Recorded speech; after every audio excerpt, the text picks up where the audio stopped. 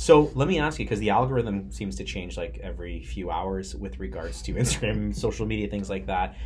What's your take on they got rid of views, right? Or is it, not that they got rid of them, but likes and views, and like views, yeah. yeah, right. So it's just like I think it's the most recent person that had liked your post. They'll show up as liked by, let's say, Bolton. You know what it actually is it's the people that you're most heavily connected with. So that's okay. Leora Kim Jams, my wife. Okay, that's why she's always love you, babe. Yeah, they know. So what's your take on that? Say if you saw a Blog TO post or something like that, you might see, Bolton's Bites like this, or TO Food Blogger like this, or like the Athleisure Teacher like this. If like you are in that circle, they know that like this is someone that you associate with and all this. We'll show you that the Athleisure Teacher has already liked this post. But in regards to them getting rid of views and likes, you really want to know my opinion about this, Steve? I do. Get on that soapbox. Be great, be kind. Your time to shine. I'll try and be kind on this one. Okay. No, it is a kind answer, but it's also an honest answer as to what's going on. Love it. They tried to say that it was about youth mental health. Okay. Of course, because that is sort of like a set of buzzwords that's going on right now. Is social media destructive, like for young kids and all of this? Is it addictive? Well, yes, of course it's addictive. They designed these platforms to be addictive. Is it destructive? Yeah, I guess it can be too, but it's not. They know that like if they're using that set of buzzwords, that like it's going to be really hard for someone to make an argument too, because it would seem as if you're going against like soulless. Yeah. Of course we want the youth to be prospering and all of this, right? So they know that not many people are going to be able to win that argument. And if you do enter into that, oh my God, you're opening up a can of worms, and then how will people perceive you and all this, right? Yeah. So, but I don't think it's about youth mental health. Now, if I had kids, I would never give them like an iPhone or an Android phone or like any smartphone early on. Oh yeah. No way. Okay. No way. I would be waiting at least until they were like 16 years old or something like that. Really? Yeah, I would say so. Because they are like these platforms are addictive, right? Okay, yeah.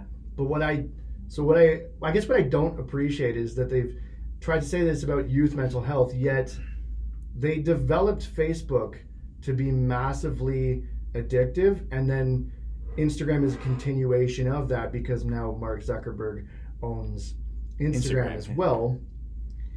And then they try and pin it back on like youth mental health. It's like, Zuck, you're not fooling me, man. You created these platforms to be addictive.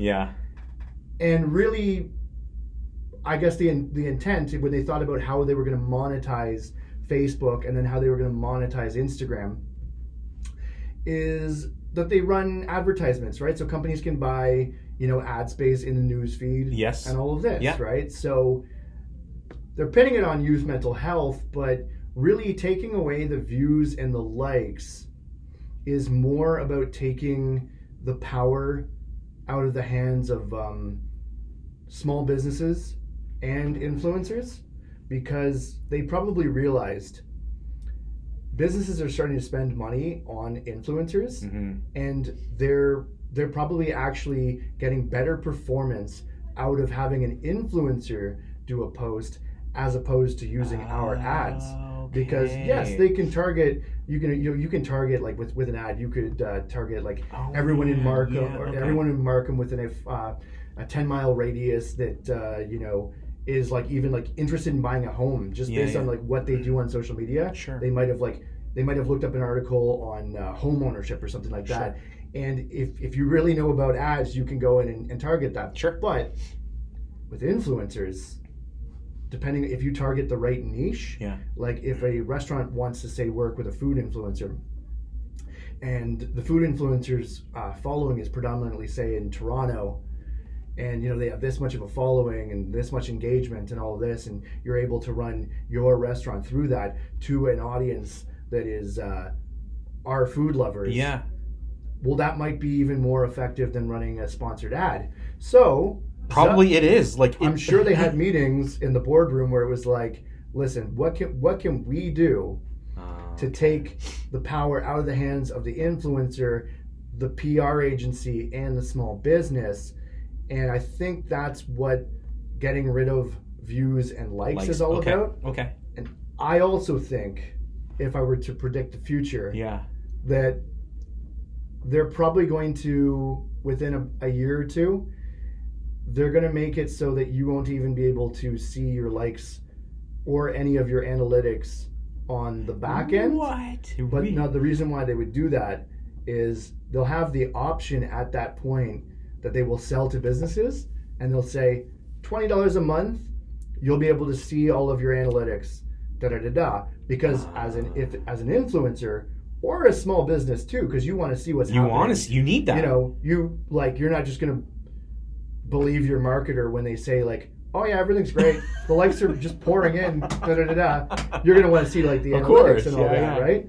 So that's really smart, Mike. That's really smart. They'll flip it into a little monthly subscription, $20 a month. Of course, any influencer who's making like any money at all would be $20 a month. I guess I'm gonna have to do this. Yeah. I do feel like this is a bit of a cash grab, but I guess I'm gonna pay it. Yeah. And the small business is gonna be like, whatever, $20, tax deductible expense, and then they'll pay for it, right? So now at that point as well, people will be buying more ads, and they'll be paying that monthly subscription.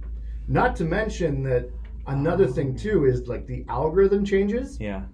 They're also about that as well. It's like we can't let these businesses and influencers, we can't let their performance be this great. Yeah. Like outshine our platform essentially. 6 months ago, I was at an all-time high in terms of my engagement, right? Yeah. Not that everything's about engagement, but I mean, I was almost reaching the point where some posts would hit almost like 3,000 likes. Like not a lot of posts, but like the real, like the shining stars were like, had one that hit almost like 2,900 or something like that, right?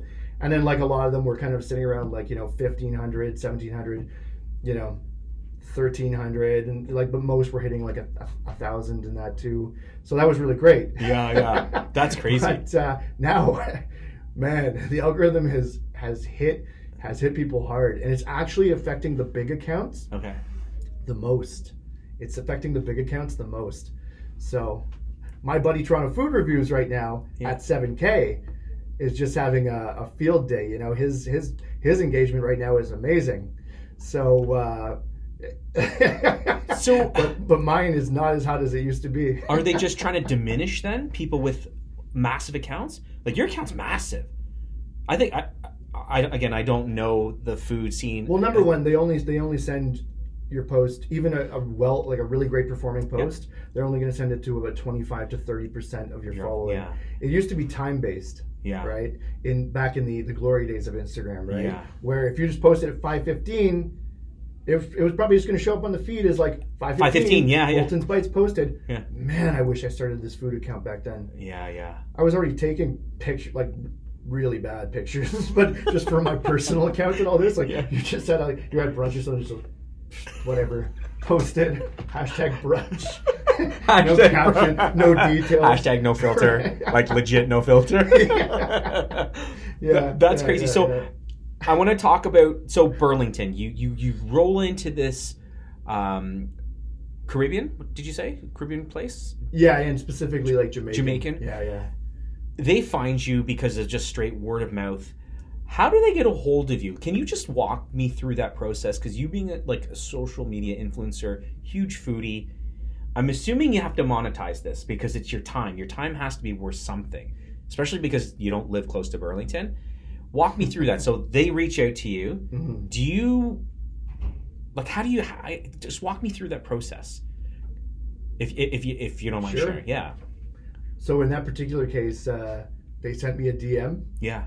They said that right off the bat that it kind of came like highly recommended. They'd love to have me come by and try their food. Yeah. And then feature it on my page and all of this. And I had a good feeling about this place.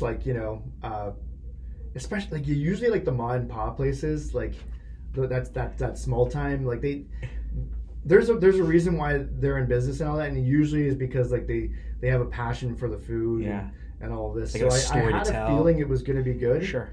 And I think now I just have a pretty good instinct with restaurants too, and it actually ended up being amazing. Yeah. Yeah. But they reached out to me. I got back as I would definitely like to. I have monetized it, but I also wouldn't be able like. I do multiple things to kind of create my income. Okay. I also do social media marketing for restaurants, but not from the perspective of just promo posts, but I manage their social media as well. Yeah, so that would be like a big part of where my income comes from. And then the promo and all this for restaurants is kind of like the icing on the cake. And because remember you were sharing that with me, that as a social media presence force, that people, it would make sense to hire you, to be like, hey, Mike, can you help with this? Because you're so good, just manage this. That would be amazing. But that type of job would never existed like 7-8 years ago. Like, pretty crazy. Yeah, 7 or 8, it would have been in the, I guess, the birth of that. Yeah. Right? There was definitely people doing like social media management and all that, and all of that, but then it's also taken on more of like the influencer part of it became a bigger thing. So, as someone who's doing social media management for a restaurant, what I also do is I'll also occasionally contact influencers to have them come through for a tasting and then post on their page as well. Okay. Now, I'm also particularly good at that because I know who these influencers are. Of course. And I know who has like the most genuine following and I know details about their accounts that I know a lot of stuff about the Toronto food scene. Yeah. Yeah. Of course. So I also know like who I would ideally like to have come through and all that. So it's really, that would be one of my biggest advantages, I guess, in the market. I know who all the foodies are as well. So you have to be selective with just probably the sheer number of DMs you're getting from people being like, please come here, please come here, please come here. You have to be selective because you only have so many hours in a day. Do you feel like you lean more towards just the mom and pop shops versus kind of like those big restaurant like conglomerates? It would make sense for them to be like, we need to get Mike to come in. Like, how do you differentiate between going here, maybe not getting as much per se, versus this getting a lot more, let's say? Like, is that something you struggle with? I do lean towards smaller operations sometimes because I actually feel that the food is often better. Okay. But, I mean, and let me just clarify that too. I'm talking about like if you're comparing, say, like a Jack Astor's or like, a Swiss Chalet. Yeah. I mean, the food there is actually pretty good for both of those places I mentioned. Yeah. There's definitely some worse examples, right? But like if you're talking about like the big box chains and all of this, overall in terms of like my intent with the account and all that, I'm probably slightly less attracted to those. But then at the same time, there's also examples of chains that do amazing food, right? Yeah. Also probably not the best example, but like maybe like the Keg or something like that, or which is definitely a chain. Yeah. But they just put that little bit more care into their food, right? I got invited out to this menu tasting. A social influencer, food influencer, reached out to me, and it was so weird for me. It was like, hey, we want you to come out to an exclusive tasting to this restaurant that's launching a menu, and this is so foreign to me. I'm like, how much? I don't know how much. I'm like, because I'm like, I don't want to pay. I'm like, I don't want to pay. Like, I don't. How much is it? They're like, oh, it's. Oh, you were asking like how much is the? How much do I have to pay? Right? Because I don't. It's so foreign to me. Because when you were talking about, you're very calculated on who you bring into a restaurant to kind of promote that because of that person's audience and things like that. And he's like, it's free. It's just an invitation for 15 people to come out.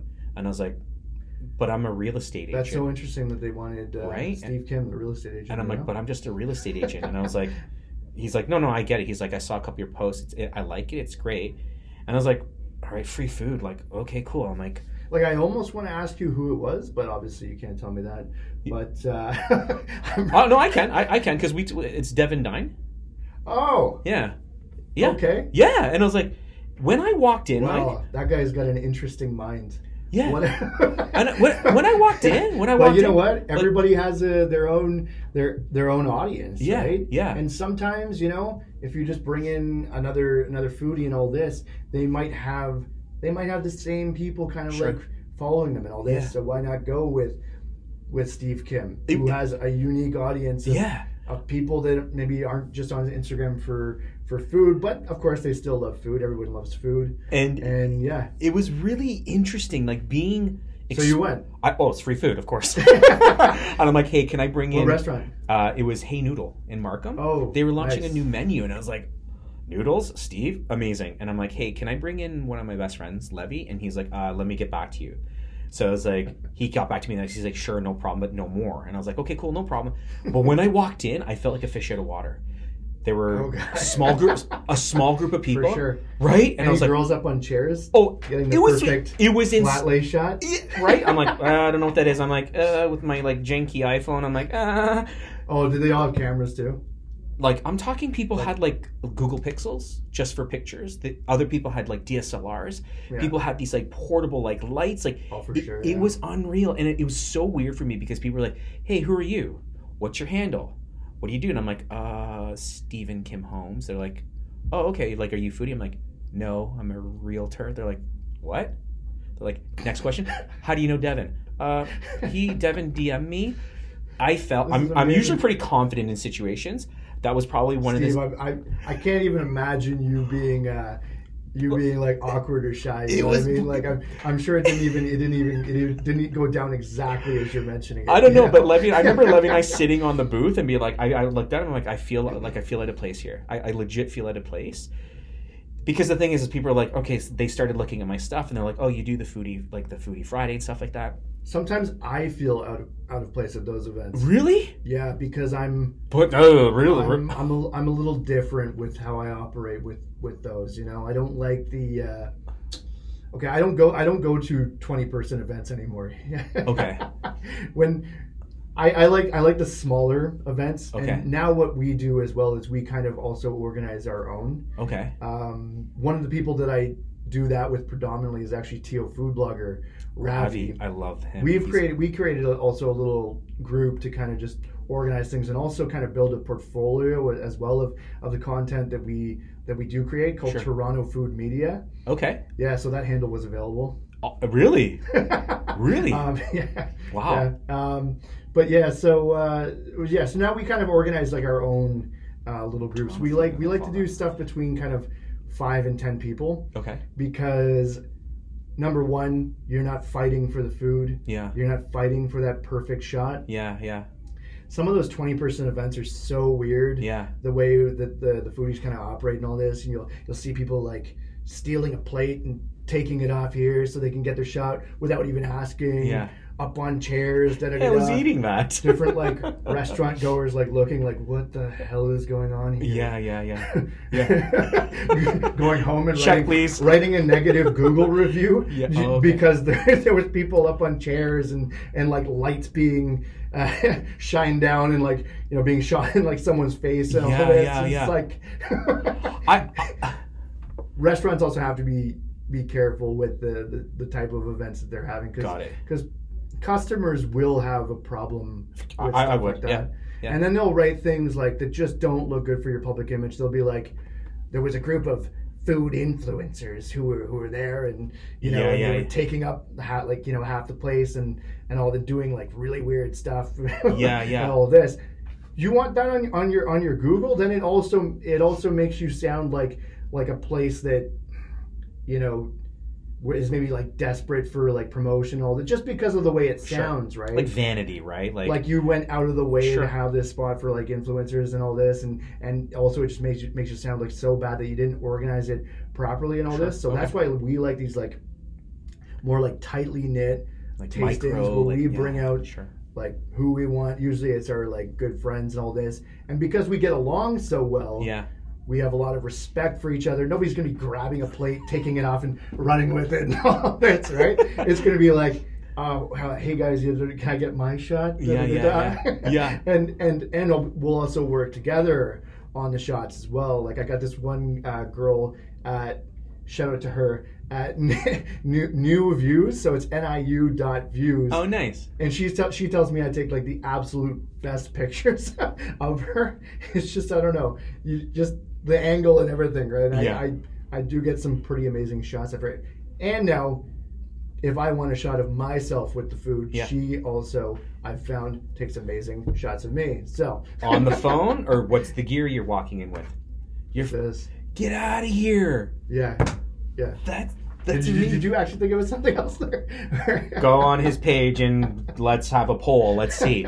It's pretty crazy though, because for me, when I do just the foodie things, it's because I'm in a local area and I want to highlight a local joint, right? That's the thing. I love food. I want to highlight just kind of local restaurants. I'm pretty sure that's how I found your account. I don't know. And the things, I got really janky photos. They're bad of the food, and sometimes I feel bad, but I'm like, it doesn't matter. I like this. This is good, and I'm like, get it out. You're not positioning your account also as a food influencer thing. Yeah, so it's like you don't have to worry about the shot just being like flawless and all this. But from what I've seen, I think your stuff looks good. And I think it's doing what it needs to. More importantly. Yeah. People are just like, that's great. This restaurant shows that human element huge to yourself. I think I told you that like early on. I really like what you're doing. I've never seen a real estate agent who's kind of positioned themselves as like a foodie too. Yeah. And I'm sure that like people are stumbling across these like geotags of restaurants and all this. Yeah. And they're curious. They check out your video. They're like, what? This guy's a realtor? Things happen in interesting ways. Next thing you know, they like their friend that's looking for a house, they're sending your video. And you should go with this guy. He seems chill and actually like real. It's not just listed, just sold, just listed, just sold. I sell homes in 0.47 seconds. Like, I don't know. That's not the ego play. But one thing that I'm gonna give myself a shout out, because I felt so humbled when you'd said it. When we went to Burger Mania, you were talking kind of about my account, and you're like, Steve, I'm not looking for a place to buy. And I know a lot of realtors, but if I ever need a realtor, you're the guy for me. And honestly, man, that was months ago, and I still took that to heart, like genuinely, like that hit like the bottom of my heart, because I was like, this guy knows everyone. And for him to say that, he's not BSing me. Like, he's not that type of guy. So that meant a lot to me, man, for you to be like just so genuine with me about that. So I really appreciate that. Yeah, I think that's why we're like BFFs. It's awesome. What's something that you wish you knew or wish you like had known before starting? Like if you could do everything all over again, what would it be? Would it be like, I just wish I would start earlier, or maybe like craft something a little bit different? Something you wish you had known, like when you had started, like could redo everything. Starting earlier would really be a big one. Okay. Because I've heard from larger accounts, ones that started, back in 2012. Yeah. Okay. Wow. That like back then, if you had the foresight, or maybe not even foresight, maybe just for whatever reason you were so attracted to, or you were such a food lover, or whatever it might have been, or somebody gave you the insight like this could really be big, or whatever it might have been. But the group of people who would have actually been a foodie or a food influencer back in 2012, there might have been 10 or 15 accounts that were actually taking it seriously, because at the time back then, if like, especially when you were starting, if you looked around, there wouldn't have been too many examples of other people doing that. Okay. But because there weren't, it also gave you the opportunity to kind of catch that initial wave up. Okay. And sometimes when you speak to the people who have, say, like, 250,000 or 300,000, 400,000, 500,000, and onward, a million. Yeah. There are food accounts that have 1 million. Usually, if they have 1 million in that, they're kind of more like repost accounts often, where the way that they got so big was by sharing other people's content. Because if you think about it, every time you share someone's content, they're like, oh wow, someone featured my thing, da da da da. They send it to their friends, da da da da. Hey guys, this page shared my stuff, and that just helps spread the word a lot better, because everyone loves a feature, right? But with those big accounts, a lot of the time they did start back when it was a little bit easier to grow an account. Sure. 2012, 2013. Okay. Yeah. So I just wish I started sooner. But there isn't too much I would change about the way I actually did things.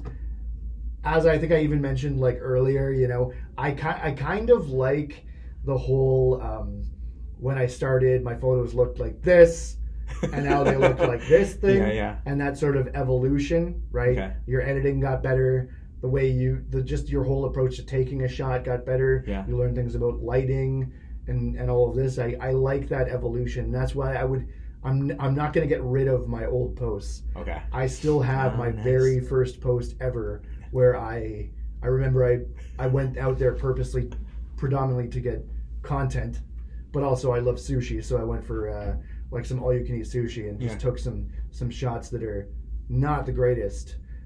You know, kind of a dimly lit sushi restaurant. Kind of looks like sushi. I think those are the shots that you take when you're not a foodie or food influencer. Got it.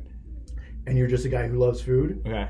Which I kind of appreciate those shots when I go to like a restaurant geotag and I see all the like just the regular customers that are taking food photos. Sometimes I even like that because it's just so real, like dimly lit, it's raw. Right? But the food still shines through. Yeah. But I'm not going to get rid of those photos. I want people to see the full evolution of like where I kind of came from and all this, right? 2 questions I'm going to ask. These are probably the questions that excite me the most. Number 1, what type of food do you like the best? So culturally, what type of food do you like the best? I'm talking like, I don't want the dish, but type like last meal. Where would that exist? What would that be culturally? Is there one that to the forefront you like? Just to say the obvious. Yeah, I know what it is. Probably I think I know what it is. Probably Vietnamese cuisine as a whole. Okay. Yeah. Was that going to be your prediction? Or? Yes. Okay. Because of the pho, right? Like I know that. Now, what is like pho is such a it's such a simple dish, but it's like the way that a Beatles song is written, and it's like it sounds so simple and easy and all of that, but that's also because it's like beautiful. It's so beautifully like it is complex, but it's so well crafted that everything that's going on in the background and all this just makes it sound so perfect that it seems simple. It's like right? Prince. Like Prince but is that's kind of what pho is like. It's there's so much time put into like the broth alone, and then all the different flavors, like the star anise and all this, down to even like the basil that you put in yourself, the bean sprouts, and all of that. I don't know. I love pho, and I also like other Vietnamese dishes. So I'd probably choose Vietnamese cuisine as a whole for like last meal, but also just it's like that kind of food that I can eat almost every day. Okay. It makes you feel good when you eat it too. Yeah. It is that comfort food, especially pho.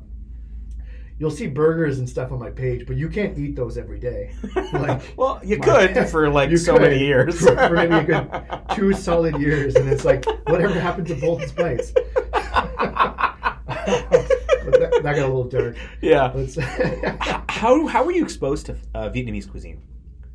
Like, did you just go like, that's interesting, let's go? Is that like, I think the first serendipitously, like you just... No, the first time I had like real Vietnamese cuisine, I think I was maybe like it was I guess like later in life, like 19 years old or whatever, and I was out with one of my bands, and we stopped in at a Vietnamese place in Mississauga that now actually I noticed at one point, like many years later, that they had renovated and made it like much bigger. Like they had taken down the wall of the neighboring business and now made it into like a pretty big pho spot, but it's called Pho de Thi, and it's here, Ontario, in Dundas. Okay. But that was the first place back when it was just a little small, like narrow, maybe like 20 or 25 foot long, like hole in the wall spot. Yeah. And I think that was the first time I ever had pho. Wow. And I think So when you don't know pho that well, you might just kind of order it blindly, and then you'll end up with the tendon and tripe and all of the extra the extra stuff in it. Yeah. Which is not how I eat pho now. Okay. Yeah. I mean, tendon, tripe, it is what it is. Yeah. It can be good sometimes, but like I'm a little more comfortable with just kind of like maybe like a rare beef. Yeah. I believe it's pho thai nem is usually my order. It's like rare beef and brisket pho. Oh, really? Okay. I don't know if you can answer this. More westernized. I don't know if you can answer this because I know you have quite a massive following, influence, everything. Do you have a favorite restaurant? If you don't want to answer it, then because I don't want to. That to me is like people do ask me that question. I'm quite sure. A bit. I have such a tough time with that question. Sure. And it almost seems when I get asked that question as if like man, are you even a foodie? Like, are you even the are you even the food influencer that you're supposed to be in all I was struggling asking you the question, but I'm like, he's an honest guy. The reason why I can't answer that question very well is because it really comes down to like what ethnic cuisine are we looking for? If someone says, what's your favorite Mexican in Toronto? Sure. I'd be like, if you're just looking for something like grab and go, 7 Lives. You're in Kensington Market, you're walking through, you go in there, there'll probably be like a 10 or 15 minute lineup. That place is always packed, right? They're like one of the most popular places, but also that's because like the food speaks for itself. It's incredible. Yeah. So that for a grab and go taco spot, 7 Lives. For like a sit down, really enjoy the atmosphere and all of that, you want to go north a little bit to DuPont, to Playa Cabana Hacienda. Oh, okay. I've been there. Yeah, it's really nice. It's really cool. And like the whole atmosphere, the music they play, all of that. I got another spot that's like rammed. You got to make a reservation for that one, I would say, depending on when you go. Yeah. Then if so, for Vietnamese, it would be maybe like An Dao, which is on Spadina, Chinatown area, which I actually just recently discovered from the Pho 16 episodes. I love it. Pho Hung across the street is really great just for like overall atmosphere and all this, and a good solid bowl of pho. Pho Tien Than. Wow. Those would be kind of like my top 3 right now. Okay. And you can also tell by the ratings I gave them in the Pho 16 show. Yeah. On my YouTube channel. But then.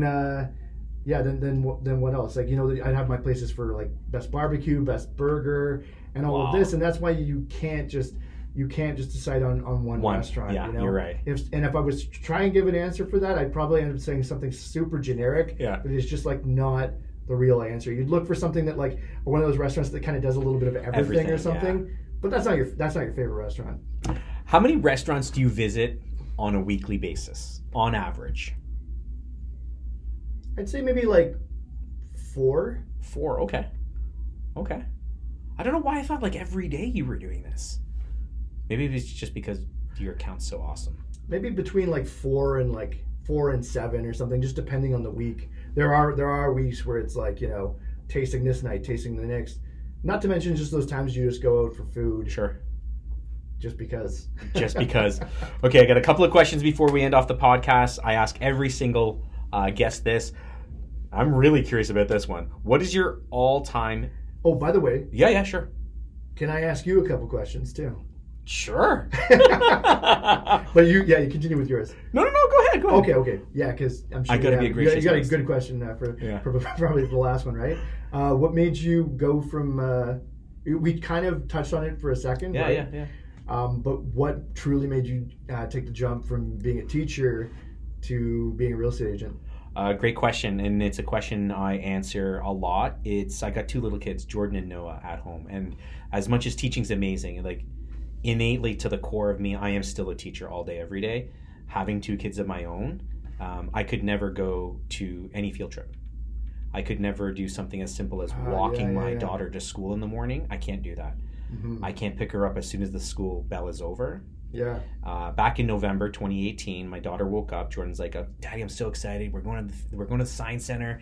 I'm so excited that you're going to be there with me." I looked at her. I was like, I can't go. I'm teaching. I can't do that." Jeez. And she broke down. She says, "You never come on field trips." I went to my wife 2 seconds later. And I'm like, I'm out. Because for me, I think you will appreciate this probably more than just the average person who's on my account. I am a father first and foremost. Like, I truly love my family more than anything in this world. And my parents, being immigrants, worked so hard in their businesses and stuff. The biggest regret my dad had said, he's like, is the time I didn't spend the time with you and your brother. And the moment I had Jordan, he looked at me. He's like, old, like school Asian like male, zero emotion. He looked at me. He's like, time is the currency of love. You'll always be able to make money doing whatever you want to do. Time is also just the most valuable thing in life. You'll never get it back. 100% relate with that. Right? And I mean, it hit me so hard, and I was like, before October of 2018, yeah, I was working a 9-to-5, yeah, right? And it just sucks up like so much of your time versus what I do now. Yeah, it's like I have so much freedom right now. And I can go to my family's place in Port Colborne. Yeah. Anytime that I want, pretty much, and I'm able to still do my work. Yeah. Like, yeah, on the phone or on a computer. Yeah. Like, from anywhere. Yeah. It's amazing. It's so amazing. And so it hit me. I was like, you know what? Like, I got a short window of time while my daughter still thinks I'm cool, right? Because there's going to be a time where she's going to be like, Dad, like, drop me off a block away from the mall, and then you can go. And I'll have my own personal crying game in the car and things like that. But I live for my kids and my family. So because of that, I know that so deeply about myself. I'm all in, right? I don't miss field trips. I walk them every single day. Like, a little bit of backstory, when my daughter started JK, I had to fight the school board to take 1 hour off. They wouldn't let me take the hour off because it's the first day of school for me. I should be in class. Mm-hmm. But if you give me that decision all day, every day, I will always choose my family. Like, at that point, 3 years ago, I would have left the profession just to spend the 1 hour to watch my daughter walk through the gate, line up on the wall, and walk into her first JK class ever in her life. I would have walked away from my job. If they said the only way you could do that is if you quit, I would have quit right there on the spot. Unequivocally. Those are such valuable moments too. Huge. Being able to take your daughter to like the I lose that, business. right? People are like, "What? How you do?" I'm like, I lose business because I'm not always available. I'm not always available. I do daddy-daughter Starbucks dates every other Friday at 4:00 from 4 to 4:30. You won't get a hold of me. I'm sorry. And I'm going live on podcast. Clients, listen, from every other Friday, 4 to 4:30. If it's a massive emergency, I'm sorry. Maybe I'm not the guy for you, because that is so that is so time protected. That's the beautiful thing, that you even in a career like real estate, you actually have the opportunity to do that, to set your own hours and all of that, and it doesn't actually have to hurt your business. And if it does, you just have to be really productive in the time that you do have, right? Yeah. So that's why I left. That's why I left. Yeah. So, and the upside potential too, right? Like, you know what it is? It's doing what we're passionate about. Yeah. Right? Could I make more money? Sure I could. Could you make more money? Sure you could. But right now I am living my best life. I am living a full and happy life. It's complete for me. There is nothing more that I want right now. I don't want more business. I don't want more money. I'm so fiercely happy with what I'm doing. This is it. I tell them this is it. Yeah. Please, I implore everyone, just do the thing that brings you so much joy and happiness. Yeah. If you need to make tons of money, it can seem like a risk. That's it. Yeah. But the bigger risk is not going for exactly what you love. Okay, well that's it, everyone.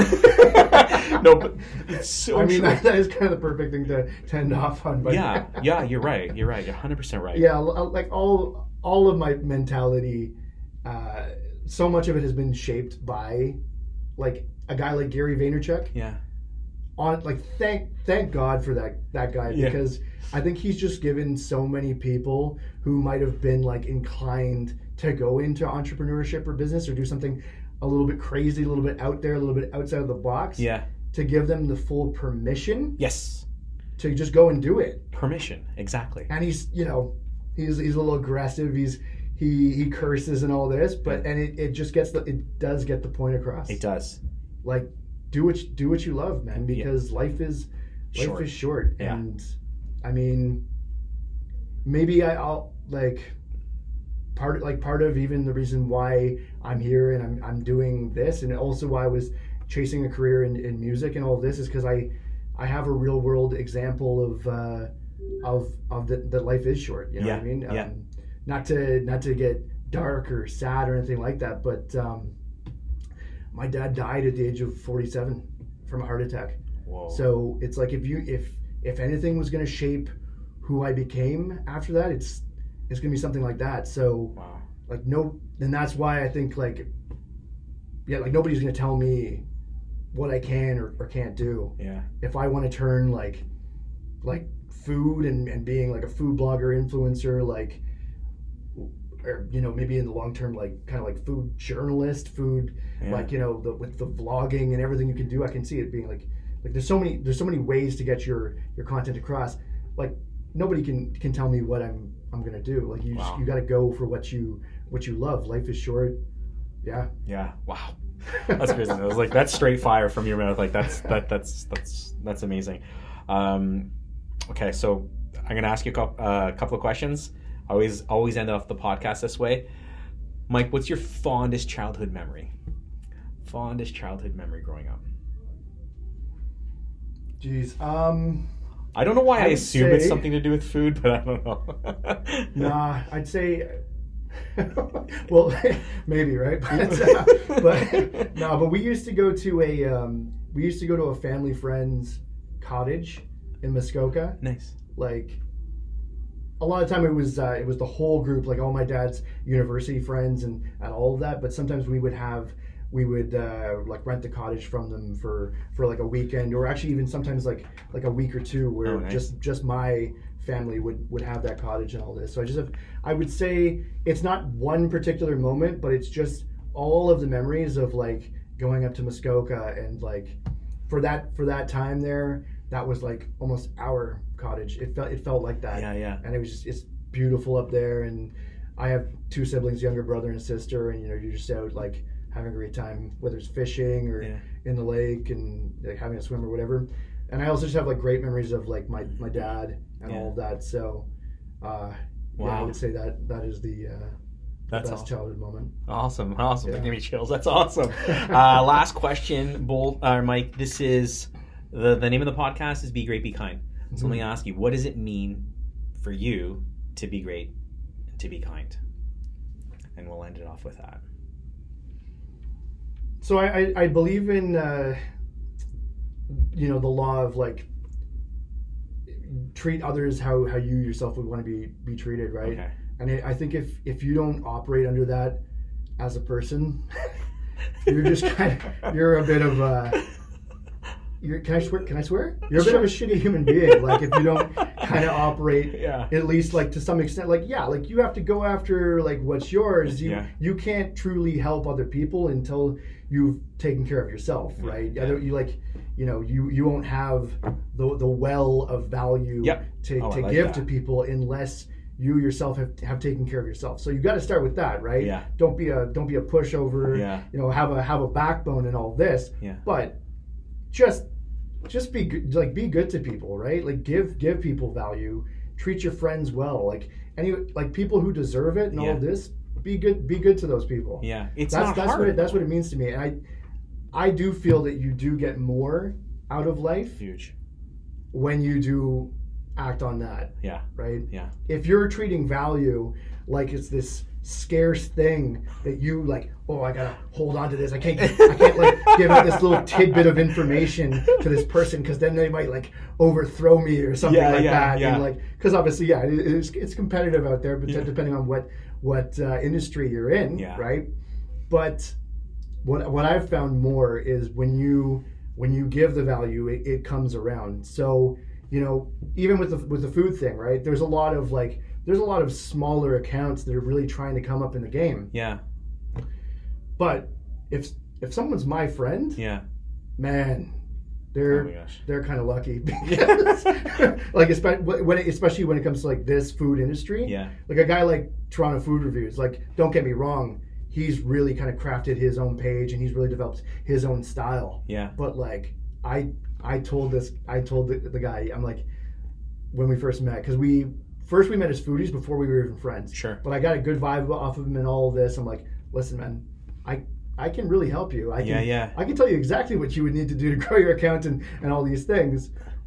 But again, coming back to like, you got to take care of yourself first. Yeah. I said to him straight up, I'm like, but if I give you this information, I got to like seriously think about like what's in it for me. So I'm like, maybe we can like work together and all this. It's like once I've kind of like given you, some value and kind of gotten you like up to the point where you've learned some of what I do and all this. It's like, maybe we can even work together on like the social media aspect and all this. So actually, it has panned out really well. He's the guy who films my Fall 16 videos. Nice. I've sort of started a podcast of my own as well. It's called the Every Bite Counts. Oh, I like it. Podcast. Yeah. Where we're kind of like, we're looking at food in the Toronto food scene, but we're also looking at like Every Bite Counts, even from maybe like a restaurant business perspective and all of this too. And we're talking about everything, influencer marketing. The last episode we were talking about that song Old Town Road, and the popularity of that. My son which loves led that. to talking about TikTok, that new app. Oh yeah, crazy. All this where they're using like their phones to like Old Town Road and do like a little choreographed dance. Yeah. And that's why I think like say with music, something that would just been a hit on the billboards back in the day is now like goes massively viral. Yeah, you're right. And that's why a song like Old Town Road has been number one on the billboards for like 19 weeks straight. Right. Yeah. But anyway, I enjoy giving value and imparting some of the wisdom that I've sort of gained, and I don't really hold on to it like too tightly. Sure. Unless you get bad vibes from someone, right? You can't just don't be a bad person, right? Like we all have, you all have your instincts about people as well, and they are often correct as well. So you do have to protect yourself out there too. Love it. But still, be great, be kind. Thank you so much for sharing your valuable time with us, making the trek up north. It means the world to me. Time is the currency of love. I love it. Love you, brother. Thank you so much, Steve, for having me. Honestly, it's like I couldn't even imagine how well this would also like flow as well. I could honestly do this. I could speak to you for another hour, but obviously nobody's going to listen to a 3-hour long podcast, right? So. No, it's amazing. So before we leave, Mike, where can we find you? I know where to find you. Tell everyone, where can we find you? So you can find me at Instagram.com/Bolton's Bites. Okay. Would be kind of the main place. But also if you go to YouTube, Bolton's Bites is the channel. Awesome. Those would be the two main places. And the podcast? You touched upon that? Yeah. Every Bite Counts. Okay. So you can find it on Anchor. Okay. Would be one, but it should be on iTunes and everything. Yeah. Okay, cool. Mm-hmm. Awesome. Thank you so much again. Guys, you know the drill. Be great, be kind. Take care. See you guys.